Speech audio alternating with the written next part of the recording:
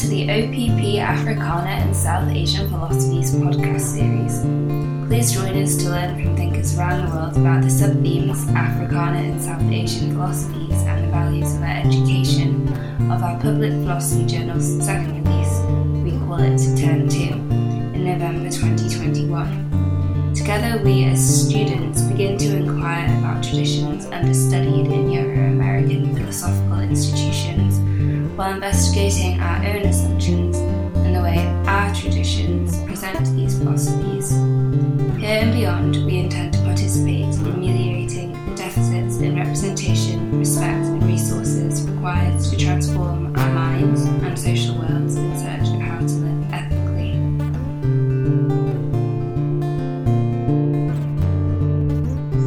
My name is Shrutakirti Basak, and today I'll be talking to Jonathan Ejid and Amir Kazimai, our Africana and South Asian specialists for the journal, about their experiences of studying and doing philosophy.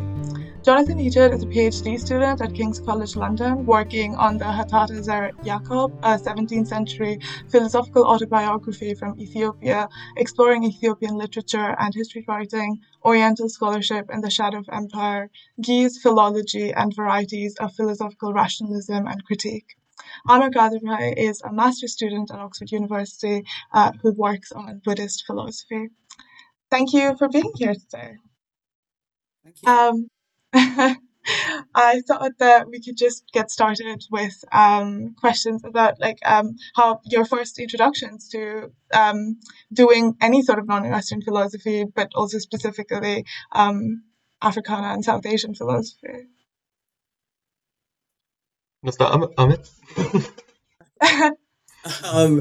So yeah, I think for me, getting into South Asian philosophy sort of happens simultaneously with getting into philosophy. I think maybe for other people it tends to be different, but I think maybe that's not true. This kind of goes back to a point where my memory is a bit kind of blurred, but I was kind of interested in philosophical thinking, I think, when I was quite young, and then when I was 15, my religious studies teacher gave me a book on Buddhism called Buddhism Plain and Simple by Steve Hagen, and that felt just like this lights on moment. I don't think I ever had a kind of particular draw to South Asian philosophy before that. I think the things that I was interested in were these broader philosophical questions. But Buddhism just felt like it had these answers to questions that I didn't really know I had, but they were really pertinent to me. And it felt like I really just felt like encountered something that made sense in a way that nothing else did. It really felt like I remember like sitting there and thinking, oh, I found the meaning of life now, and I'm only 15. Like that, wow, I'm very lucky. So since then, I kind of just took on an interest in Buddhism in particular, and it was always quite a personal, kind of practical, kind of spiritual interest. But I also had this mind that was interested in philosophical issues, and I did classics at school. I did Latin and Greek, so I was generally in the world of philosophy. And I had this kind of spiritual interest in Buddhism, quite a personal interest. And so those two things sort of combined, and I ended up going, like the kind of obvious thing to do was to study theology and religion. So I ended up doing that. And then my focuses in that sort of took me to, I think I was always more interested in the kind of philosophical aspects of theology rather than the historical ones. And then because of my interest in Buddhism, Indian philosophy is where it led me. Cool. Yeah, well, I mean, if Amir's one was a bit of a natural sort of marrying together of an interest in Buddhism and an interest in philosophy, mine is certainly via the more sort of circuitous route in that I studied philosophy for, I think, 8 years at university, no, six or 7 years at university before ever really coming across Africana philosophy as even a sort of a possibility of something to study. So my background in philosophy is much more sort of a traditional analytic background. I've always been interested in taking classes in the history of philosophy. But of course, the history of philosophy tends to be the history of the particular tradition that kind of culminates in the analytic academic philosophy that's done today. And the first possibilities I really had for doing the so-called non-Western philosophies was on a year abroad in Paris, where there were classes on Indian philosophy, Arabic language philosophy, Chinese philosophy. And this was really a bit of an eye-opener to the different ways that things could be studied. One of the things I was really impressed with there was that there was always the insistence on, if you're wanting to understand the philosophy, you're going to need to know the languages. One of the things I always didn't particularly like about the analytic approach is the sort of insistence that we're getting at universal truths, but we're doing it by analysing the semantics of one particular language on the edge of the world, or maybe a set of 2 or 3 languages, all in this little corner in the European peninsula on the edge of the world. And it always seemed to me that without, if you take a serious philosophical interest in language, you should probably take a serious philosophical interest in as many languages as possible. So coming sort of back to philosophy in the UK, I tried to sort of pick up ways of doing philosophy in some different languages, and this interest sort of led me down trying to just explore as many different philosophies from as many different parts of the world in as many different languages as possible. And so when I came across the writing of this text called the Hatat Zeri Yacob in an article in Aeon, I was fascinated that there was a text that no one seemed to have heard about before, written in an African language that seemed to be offering a lot of the same ideas and the same sort of general philosophical outlook that generally gets called modern philosophy at exactly the same time as Descartes was writing it. And really it was going down this Zeri Yacob rabbit hole, the question of its authorship, the question of other philosophical antecedents in Africa, and the general metaphilosophical questions that get raised by Africana philosophy that I'm essentially just still in that rabbit hole that opening the Hatat Zeri Yacob opened up. So that's how I got here. Well, I guess that just sort of touches on my next question on what your current research interests are and what you're working on at the moment. Yeah, do you want to keep going? Sure. I feel like I think it makes sense. So my doctoral research at the moment focuses on this text, the Hatat Zeri Yacob, which, as you mentioned in the introduction, is this kind of philosophical autobiography. So it's written in the first person from the perspective of a 17th century Ethiopian priest named Zeri Yacob, who's educated in the traditional Ethiopian education system, comes into contact with foreign ideas for the first time with the Jesuit priests who are at the court of the Ethiopian king at the time. And in the sort of ensuing sort of civil strife that goes on at the time, he's forced to flee, takes refuge in a cave where he sits down and meditates and composes this philosophical work.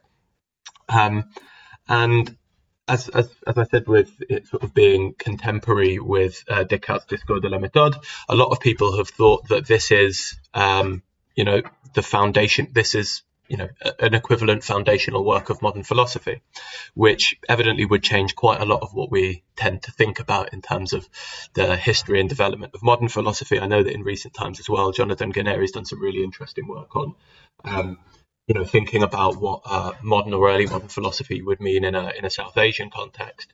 And one of the sort of points of my research that I'm particularly interested in exploring is the idea of global modern philosophy. So whether we might think about the text that Guarneri talks about in The Lost Age of Reason and the Hatat Zeri Yacob, and perhaps the works of Chinese thinkers like Li Ji, as well as Descartes, as responding to similar sort of distinctively modern predicaments in a not unconnected sort of way. So one of the sort of approaches for thinking about that is what we can call like a connected history of philosophy. And I'd say the main orientation of my research is figuring out what kind of a methodology we might need, rooted in an analysis of the sort of particular material circumstances that are in common to these thinkers from different parts of the world. And how that might help us think about all of these things together, and how we might therefore try and write a truly global history of philosophy. I suppose that's actually a secondary aim. The first one is to figure out whether the text is actually written by a 17th century Ethiopian or not, because there was a famous claim made by a 20th century scholar of Ethiopian literature that, in fact, far from being the work of this eponymous Zeri Yacob, writing from a cave in 17th century Tigray, the text was actually fabricated by a 19th century Italian monk. And So yeah, the first question I suppose is figuring out the authenticity debate and some of the sort of cultural political underpinnings of that debate over the last 100 years, and then sort of trying to use that to think about this global historiography of philosophy. It's an amazing project. Yeah, it's really cool. Yeah.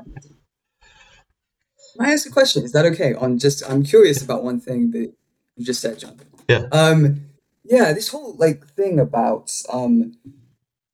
modernity and modernity being something that a kind of category that we can use across different cultural worldviews in different places in space and time. Is interesting. It's something that I've come across specifically in the Islamic world. This idea that before the influence of the West, or as the influence of the West was growing in the Islamic world, there were Sufi thinkers, particular Sufi thinkers, who were coming up with some of the ideas that we associate with modernity. I think in particular, kind of a reformulation of traditional thought and moving away from tradition, the authority of individual reason. So that whole idea about modernity being something that was arising in different places at a similar time is interesting. Do you see that as a product of Western colonial influence in these respective places, or is that happening apart from that?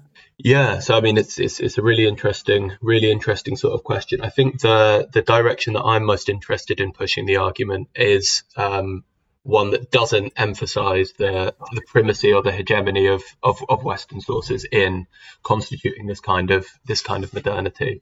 But that we think about these things as being a kind of globally co-constituted sort of system. So, of course, the sort of increase in global travel and trade that you get from sort of 1492 and the sort of Portuguese explorations onwards is one of the major catalysts. So when we're thinking about the similar material conditions that we get in lots of places, one of the things that's similar is that different groups of people are being thrown into contact kind of for the first time. So Zaidi Jacob's forced to argue with these European scholars and sort of think about his ideas in response to that. But we also have cases like with the Mughal heir, Dara Shikoh, who comes up with this kind of syncretic work where he's the heir to the Mughal throne, but he's very interested in various forms of Sufism and with Hinduism. So he interviews Pandits. There's a European atomist philosopher, Francois Bernier, at his court, and they're all sort of exchanging these ideas in a way that's certainly not fundamentally driven by European colonialism. The European who's there is he's the guest of a vastly more powerful ruler than exists anywhere on the European continent, and he's one voice amongst many in these conversations, certainly not a dominant one. And so I think it's sort of thinking about modernity or enlightenment maybe as the sort of intellectual sort of counterpart to that, as being something which is jointly formed by different peoples in different parts of the world at this stage. Although obviously the sort of the further you go on, the more that gets dominated by one particular view of what modernity and what enlightenment's supposed to be, to the point that people forget that there are any other alternatives at all. Fascinating. Yeah, the idea of liberating modernity from Western particularism, but then still keeping it as a cross-cultural category. It's fascinating. I love it. It's one of these things that's very much a work in progress. I mean, you have to sort of decide and define what you take these important factors to be. For me, the thing that I'm most interested in when it comes to modernity or to the idea of enlightenment and thinking about what that might mean in different cases is, instead of sort of taking this set definition of enlightenment, like, we might get in Kant's essay as, the power to think for oneself, or as, X, Y, or Z, we have, enlightenment's, to me, what's interesting is just any kind of intellectual critique in the service of an emancipatory politics, any sort of intellectual critique of a system that gives us a way of thinking about making human beings freer. That's a bit of a sounds tangent. Absolutely fascinating, but I also imagine that, it's almost the worst of both worlds, in the sense that you get pushback from historians as well as philosophers. Yes, exactly. As long as you're pissing off both sides, you can feel confident and happy. You're doing it right. Amir, do you want to tell us about what you're working on at the moment? Okay, yeah.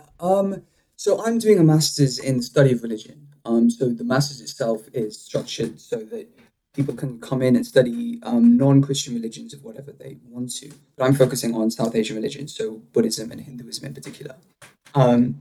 So I've done two extended essays. One on so my first one was on this Hindu thinker, this 9th century Indian thinker called Abhinavagupta, who lived in Kashmir, and he's a Kashmiri Shaiva, so he inherits this kind of particular religious tradition that's based on these tantric texts and has it's an idealist philosophy that has a kind of particular understanding of consciousness and vibration.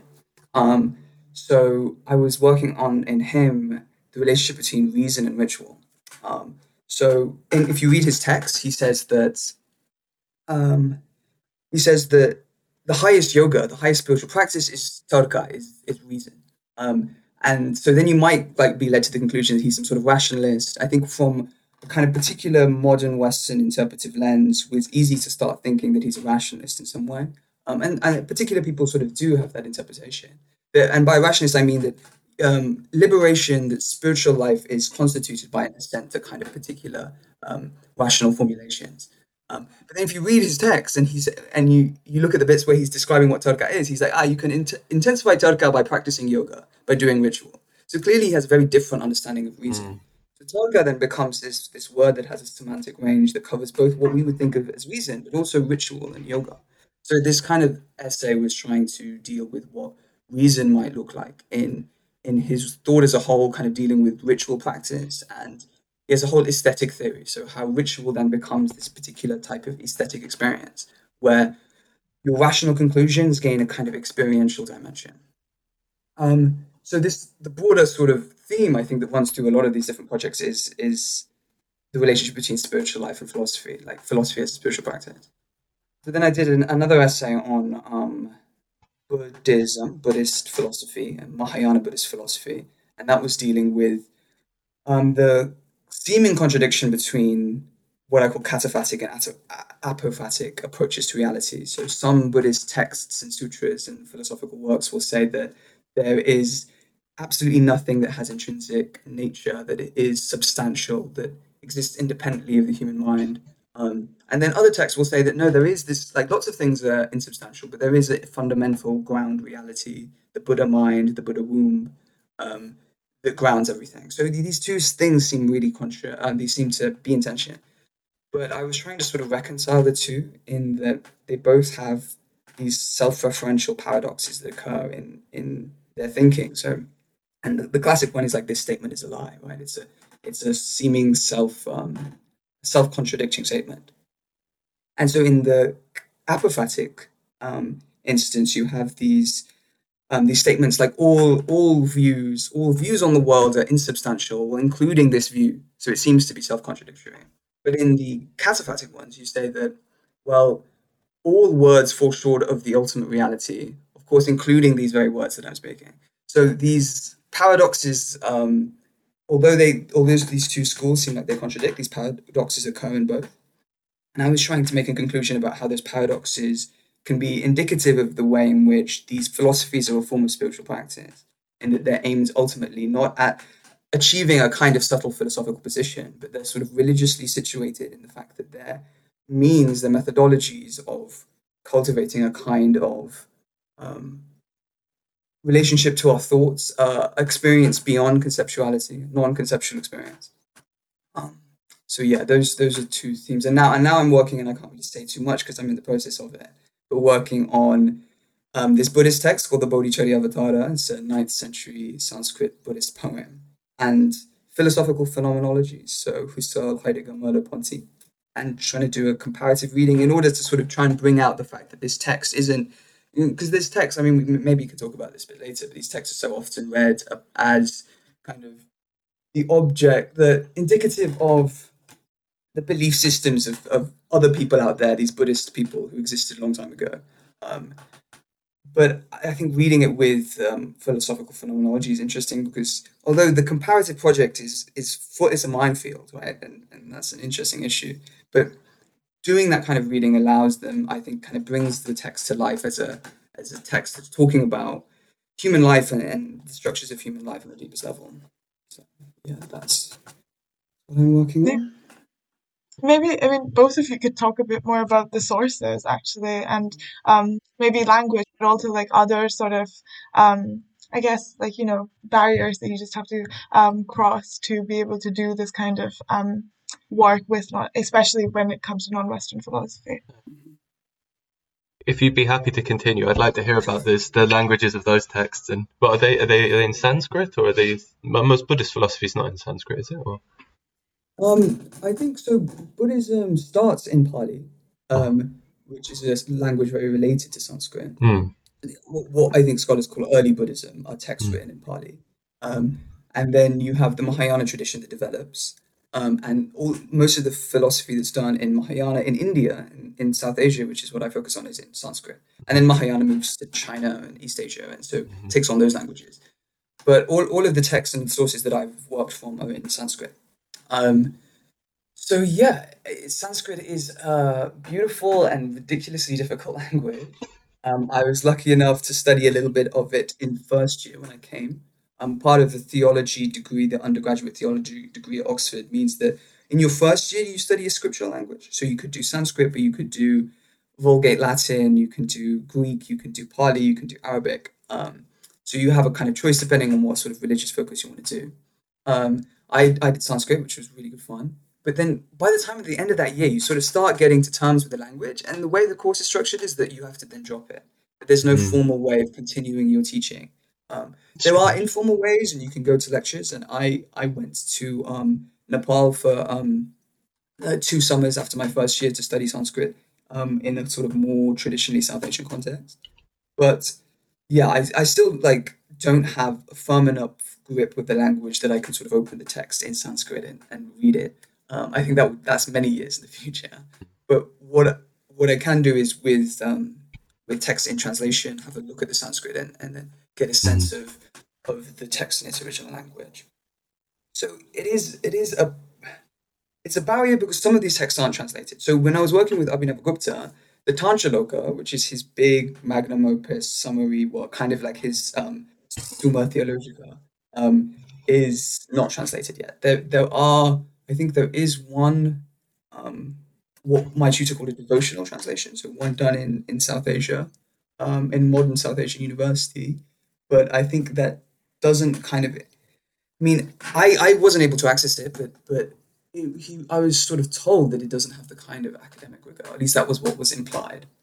So I was looking at Abhinavagupta, some of his smaller works, and the way that scholars would quote him in their secondary sources.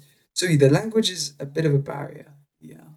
And yeah, so that's, I guess, how I'm working with my sources, if that's helpful. But it's interesting, isn't it, that even when, and I'm in the same position as you, I'm not yet in a position where I can just pick up the Hatha Tzeri Jacob and read it off the page without any problems. But it's interesting that you sort of notice, and it's maybe more with philosophical texts than with some of the other things that you can study in an ancient language, like a play or whatever else. There's so much that you can get off of short word lists, off of things like when you were mentioning earlier, these sort of interesting differences between reason and ritual. I can't remember the Sanskrit terms you used, but, drawing out the fact that, this term, which can be habitually translated as reason, is obviously not exactly the same as reason in the sense that we mean, in the sense that reason is not, reason is going to be largely similar in, French for raison or in, whichever other sort of European language. But I mean, to take that example with the one that I'm working on so the Hatha Tzeri Jacob is, as you mentioned earlier, is written in Gurz. Gurz is also a dead language, and then it's not spoken sort of as a mother tongue by anyone anymore. It's still the liturgical language of the Ethiopian Orthodox Church. It's closely related to the modern Ethio-Semitic languages and more distantly to Hebrew and Arabic. The example of reason, as you said earlier, in Gurz, the term which is translated most often as reason, as a faculty of reason, because we have the same thing here, as you mentioned, Amir, with your thinker, that people like to call him a rationalist. And whether we can make sense of calling somebody a rationalist when the term they're using has this importantly different semantic field. So in the case of Gurz and the Hatha Tzeri Jacob, the word he uses is lub, which literally is the heart. And the heart in most Semitic languages, I think in Hebrew and Arabic too, is seen as the seat of the intellect and the seat of reason, quite as, opposed to the sort of general use of heart in European languages, which is, you choose your heart over your head or something, which is, emotion over reason. And you think that obviously that kind of distinction between emotional thought and rational thought is not really going to hold up in quite the same way when we've got this completely different metaphor for the place that's meant to be the seat of reason. And even just sort of, pointing out these sort of small, subtle differences in a single philosophical term, which, you might find difficult to read in the overall sentence, already gives you a huge amount of philosophical material to work with, right? We already have some very different ideas about when people are making certain claims about, reason, that they're actually saying something really very different than what we might be initially thinking of. Something that might seem quite familiar to us is actually expressing something really very different, or vice versa. And I think the first thing that's really important for is cautioning against really sort of superficial parallels, because there's often the sort of attempt when you have this kind of comparative work that, we're reading through, some really interesting Sanskrit texts and we think, oh my God, here's the Indian Montaigne, right? It's just the same as, saying what Montaigne's saying. Or we come across, the Ethiopian Descartes, which is the thing that everyone wants to say for Zediacal, but we come across, the Mayan Plato or something like that. And these temptations to sort of draw these analogies based on, what might not be a particularly rigorous kind of translation, just off the fact that, we have this word reason here and we have this word reason here.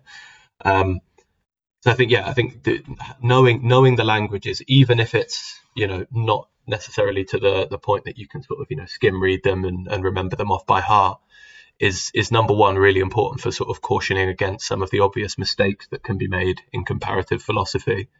And just an incredibly rewarding philosophical source itself. Yeah, it's funny. It kind of reminds me. Yesterday, I was reading a book by a guy called Tuck, and it was on. It's a work on the project of comparative philosophy, in particular with the interpretation of an Indian philosopher called Nagarjuna. And he's talking about how, if you look at the history of the West interpretation of Nagarjuna, it's this kind of process of saying, no, first he's a nihilist. Like in the 19th century, they have a sense of what nihilism might be. So then Nagarjuna gets placed in the box of nihilism. And then they say, no, he's a neo-Kantian. No, he's a neo-Hegelian. No, he's an analytic logician. No, he's... And then now it's about Wittgenstein. Now it's all about the Wittgensteinian comparison and then the Davidian comparison. He's a deconstructionist. So it's so easy, as you say, with superficial translations, when the languages aren't known in their full depth and richness, to place it in a box that you've already kind of come to terms with, that you're trained to see in your own tradition. So the language it's fundamentally important. I think a lot of the comparative philosophers that I've looked at when it comes to methodology, they emphasize repeatedly that learning the language, having good kind of philological awareness is foundational. But even, and that's a huge ask for a lot of people. And I think that's perhaps the tricky thing about this issue and this question, is that learning Sanskrit, you talk to pundits, they'll say at least 10 years of full-time Sanskrit learning, then you know the language. It's inconceivable.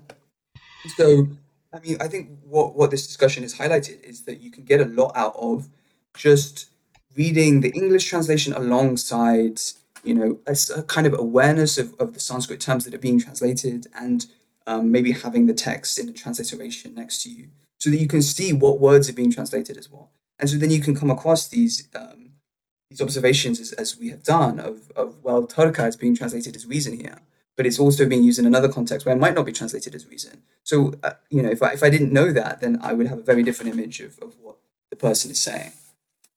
Absolutely. So I think language, you can do a lot with that method.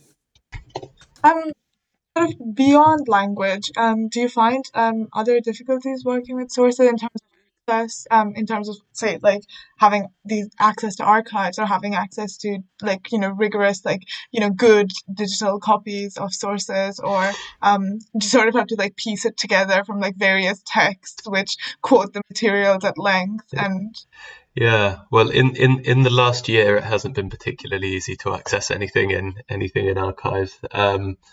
I mean, with with the texts that I work on, there's not a huge range of different texts and places to sort of find them. There's nothing really in the way of proper scholarly editions. I mean, for the Hattata Zeri Yaqub, there were two editions, I think in 1905 and 1907, with translations into Russian and Latin. And then there was nothing. Useful. Yeah. In 1907, people are still using Latin as a scholarly language. It's quite impressive. But it wasn't until 1974 that there was a critical edition and translation into English. And there hasn't been one since. I mean, my GERS teacher now is working on another translation.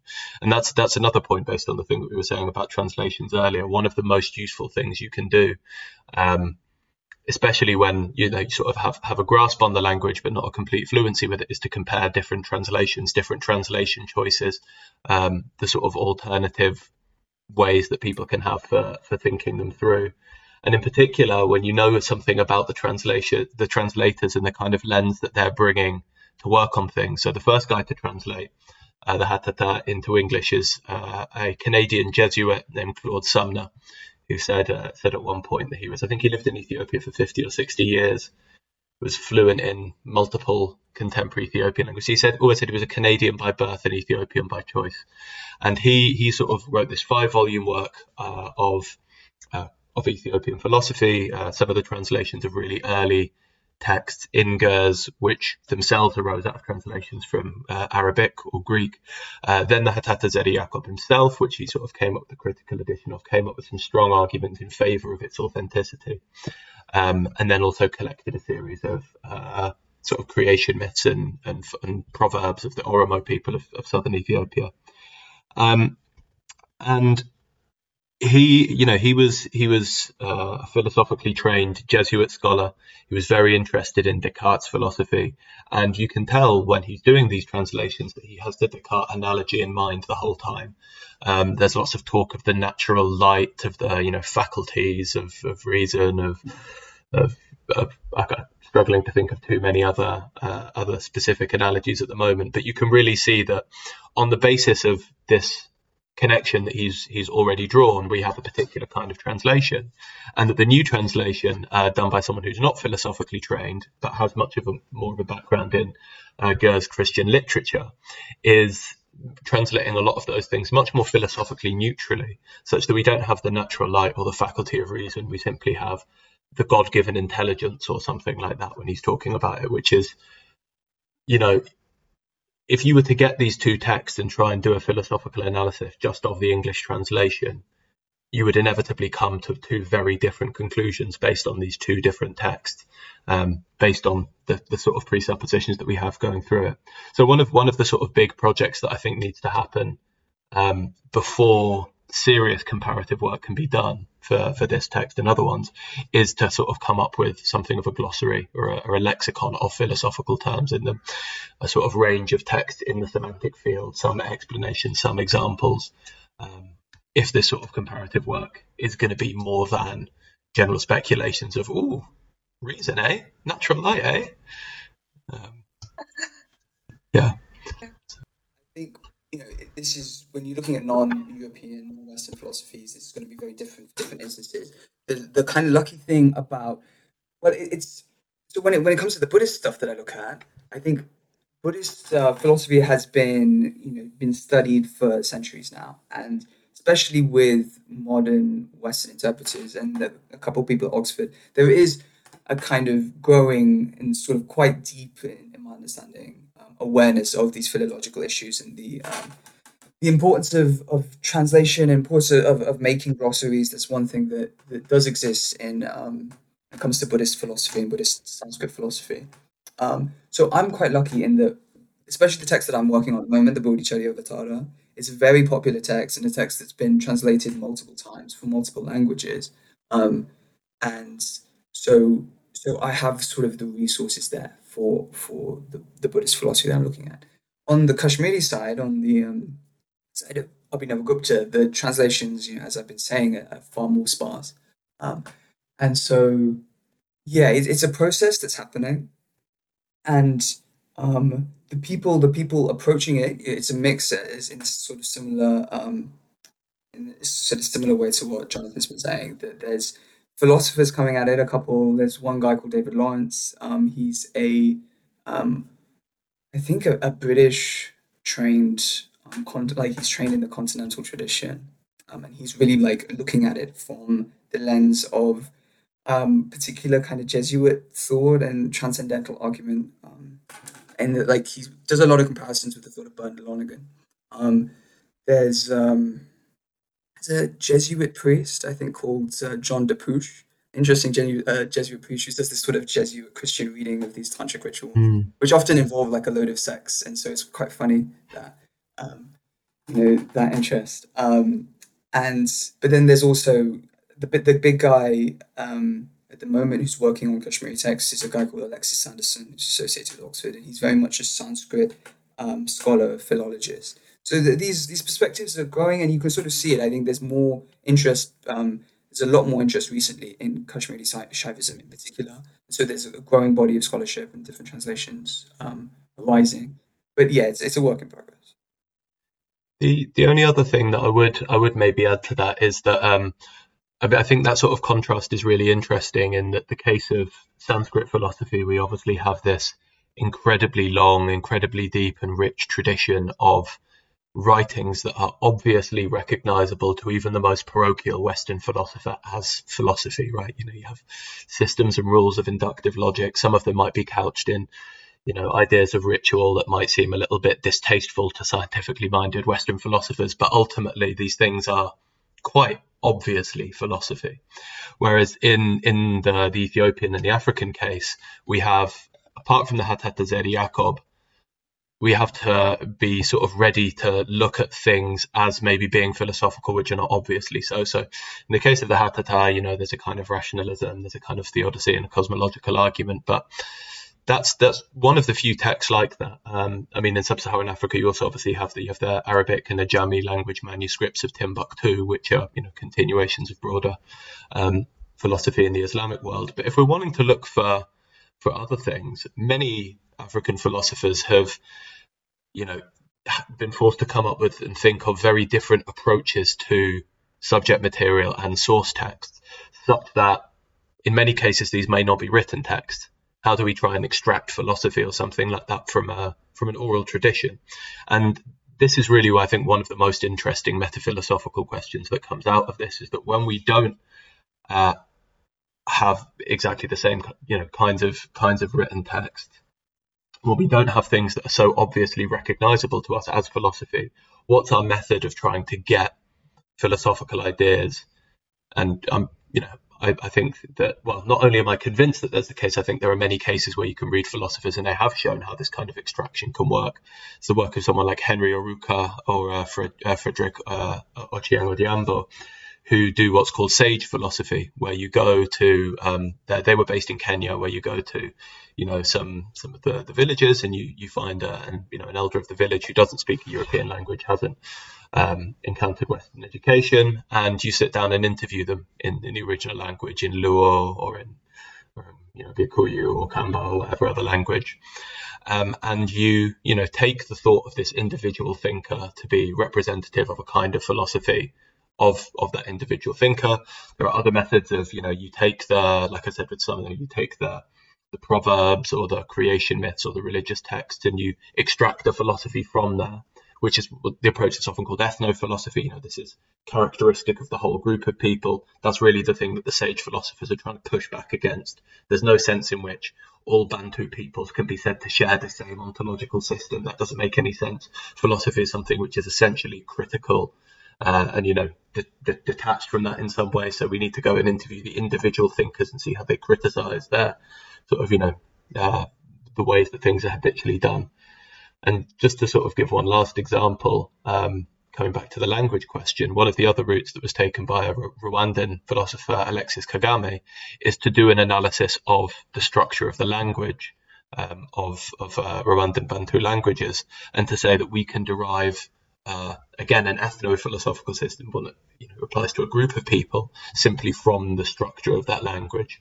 The particular type of the tense structure is going to give us something of a philosophy of time. Understanding how subject and predicate are used together in a sentence is going to give us something of an idea of an underlying ontology of that language. And I just think, it's one of the things that's most fruitful for thinking about, for even people who may not think that they're so interested in the content of some of these works of African philosophy, people who might not be able to recognize their own philosophical interest in that, is to think about these questions of, what forms can philosophy take? How can we get it out of that? The nicest metaphor I heard for that one's one from Justin Smith, which says that you've got philosophy, which is in the ore of culture. You have this sort of, gold or iron ore mixed in with all of the other rocks. It's not so easily separable out as, academic philosophy with our articles and our, numbered bullet points and stuff. But the different kinds of extraction work can help us to get that out. No, I think that's very well said. I think, this. I think sort of relating it back to the South Asian context that I'm familiar with, it's interesting the issues that you talk about. There's maybe interesting parallels, but they're very different in their own case as well. I mean, I'm very interested in the question of what becomes philosophy, what kind of writing is counted as philosophical is interesting, and it's highly disputed in the case of classical South Asian philosophy as well. The big thing that happens, in the case of South Asian philosophy, I'm sure it happens elsewhere in other non-Western philosophies, is whether it's philosophy or religion. And this particular separation that has occurred in kind of the history of the Western academy has colored the way that we look at these things. And so then you can get Dharmakirti's concerns about epistemology, that's taken as somehow kind of religious in its fundamental association with Buddhism, and then you have Descartes' arguments for the existence of God, or all of Enlightenment philosophy, all of the whole kind of tradition of Western philosophy and its religious situation. So you have this divide, and I think it's interesting. I mean, it colors the way that what text that we take as philosophy. But I think for me, it's also interesting in that it might show as well if we expand maybe our view of what philosophy is, and we take in some of these texts that might prima facie seem like religion. It can maybe transform our understanding of what philosophy is for us, and maybe sort of it brings to light how kind of particularized and narrow it becomes. I think it relates to sort of my broad interest in the way that philosophy can be integrated into a form of spirituality, or how we could conceive of philosophy in this broader way that has more to do with human transformation and changing individual lives and changing society and the way that we see each other, which is a complaint that I think, all of us, especially working at OBP and people watching this podcast, will have with philosophy in general. So looking outside of Europe can be a really good way of thinking about that question. I think there's also, what Jonathan was saying in terms of Indian philosophy and, certain forms of Indian philosophy, still recognizable in the West as philosophy, but there are forms of Indian philosophy which are not, right? Indigenous types of philosophy or folk religious cultures, that I'm familiar with in because of my cultural context, but, I wonder how much of that, I do think that there's something to be said about, when you don't even know, the sort of highest, most Brahminical way of doing, say, Hindu philosophy in the West, and you're trying to introduce that project. It's difficult to, bring in all of the other forms. And obviously it's, a subcontinent with, so many years of history and continued work of philosophy. So I imagine that there's lots still to do in the field. But I guess that's a cause for optimism, really. It's exciting. It's fun. It does feel in a way that sort of studying maybe Western philosophers, it's not something that I've done a huge amount. But I can imagine if you're trying to write something on Hegel or Kant, it's going to be you're going to be flooded with all of these other writings of other people who've really gone down a very similar line that you have. But if you're doing comparative work, if you're looking at texts that people haven't translated yet, it's fun, it's exciting. Yeah. Yeah, really. Maybe it's sort of sorry. No, sorry, go on.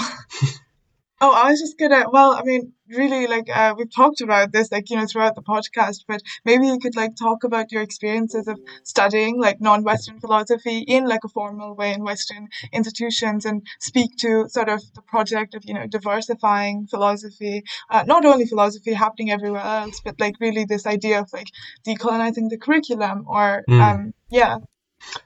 Yeah, well, that's actually one of the points about diversifying and decolonizing was one of the ones that I was just about to make. So I guess I'll say that and then can mention something about the sort of the context of it, because I think that's of studying these things is very relevant. So, I mean, with what Amo was saying about there's both the interest of studying philosophy from other parts of the world, simply because people from different parts of the world have come up with different ideas and exciting and new ones in different languages in different forms.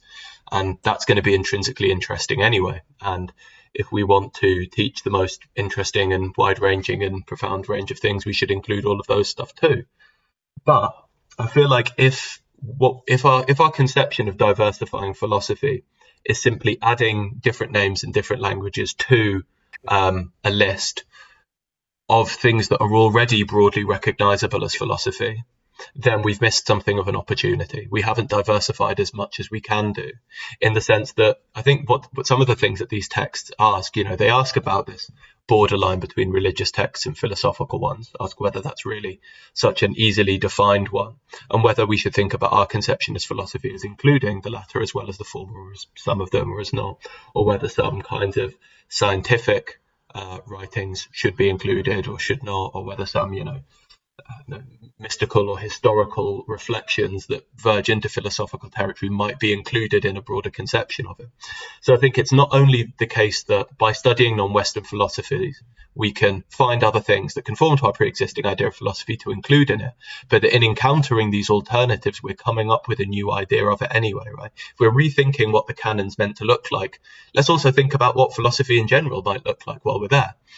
And that, I think, would be a good thing for philosophy, and would be something that would be good for the academy more generally, because at the moment we do have this kind of situation where, I don't know if you mentioned it, are you in a philosophy department, or are you in a sort of theology, or yeah, so exactly, you're studying stuff which is obviously philosophy in the theology department.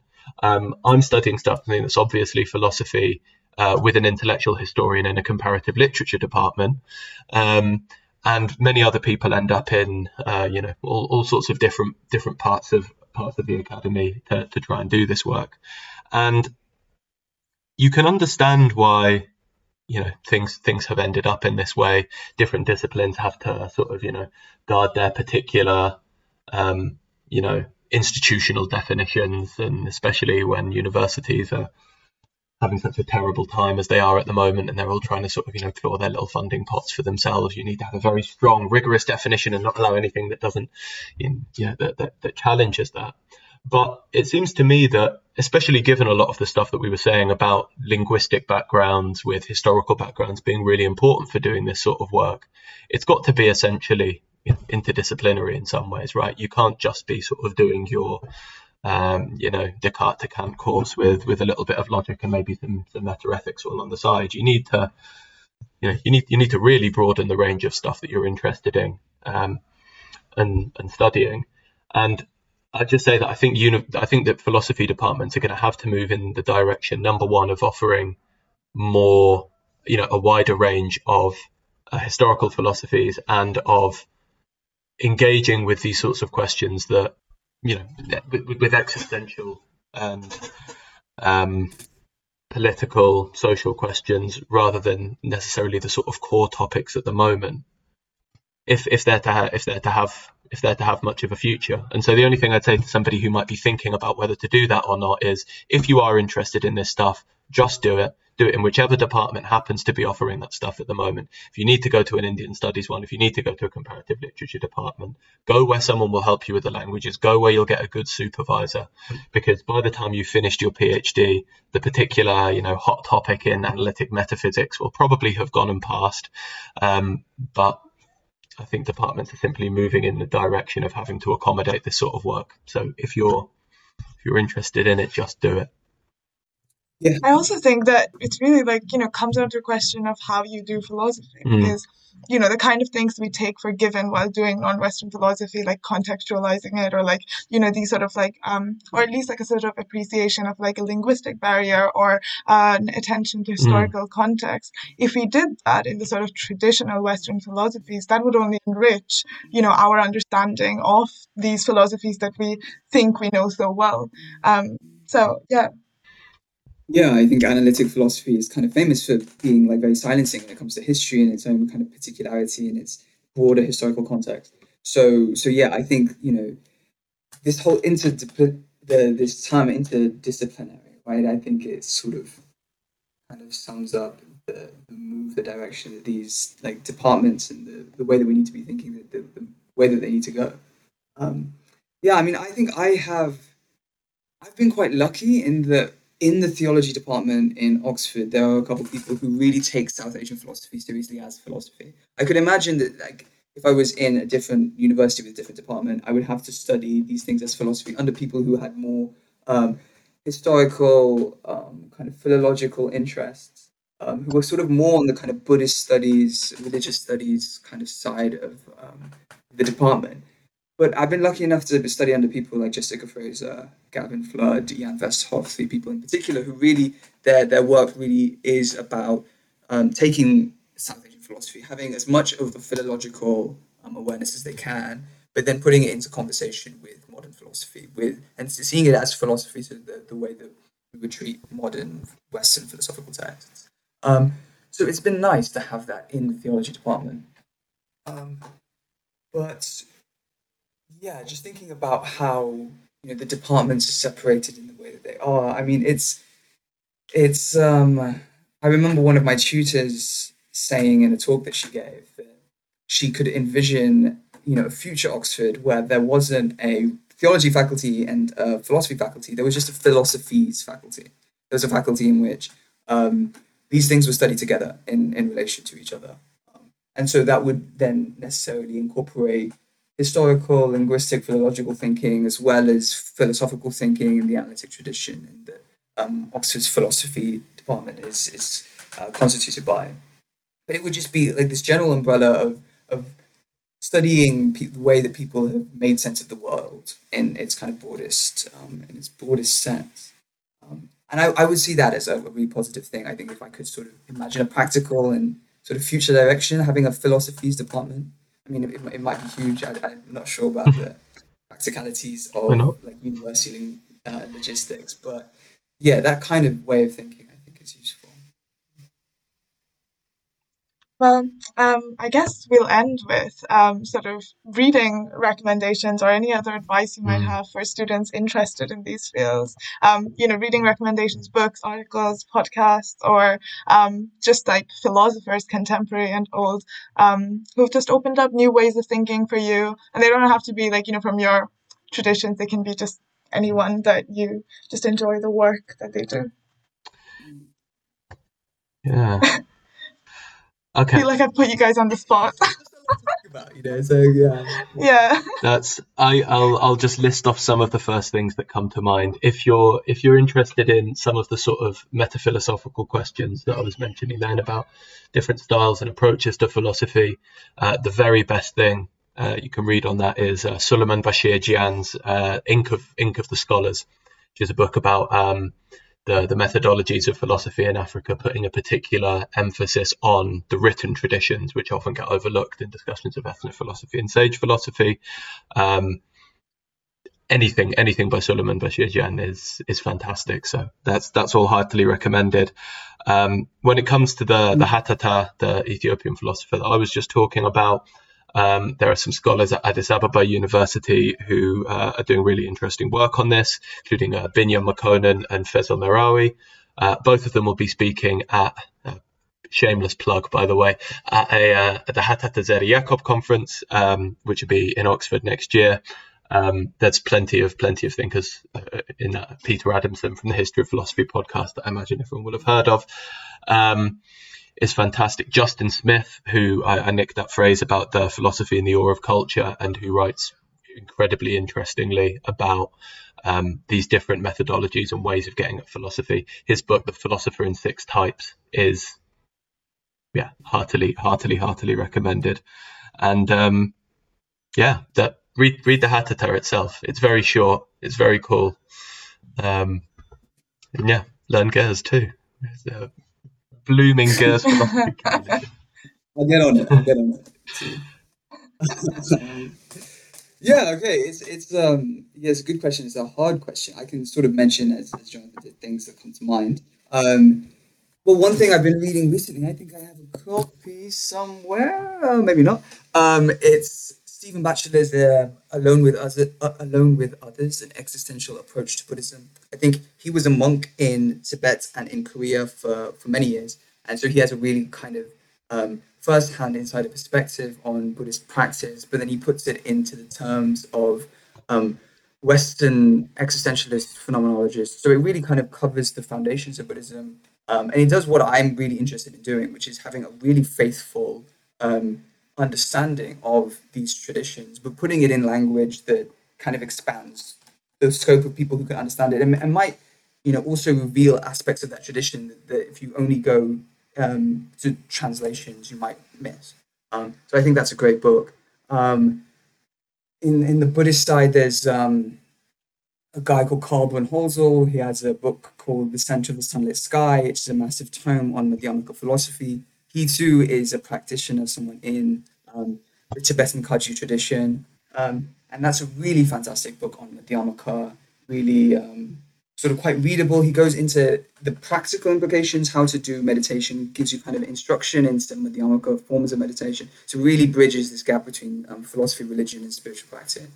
And then on the Hinduism side, there's people like Jessica Fraser, one of my tutors, has a book called Hindu Worldviews, as an essay on the Chandogya Upanishad and Heidegger's phenomenology of the religious life.